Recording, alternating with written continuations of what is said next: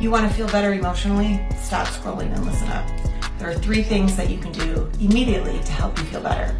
The first one is accept your thoughts as just thoughts, not reality.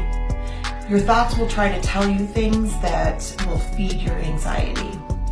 Just allow the thoughts to come in and allow them to leave.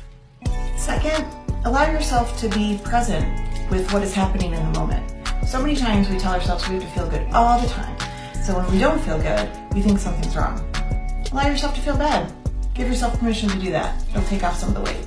And third, choose your actions based on your values, not your feelings. Think about what you value in the particular situation and move toward that. Doesn't mean you're not going to have discomfort, but you're going to be happy because you're going to be moving towards what you value.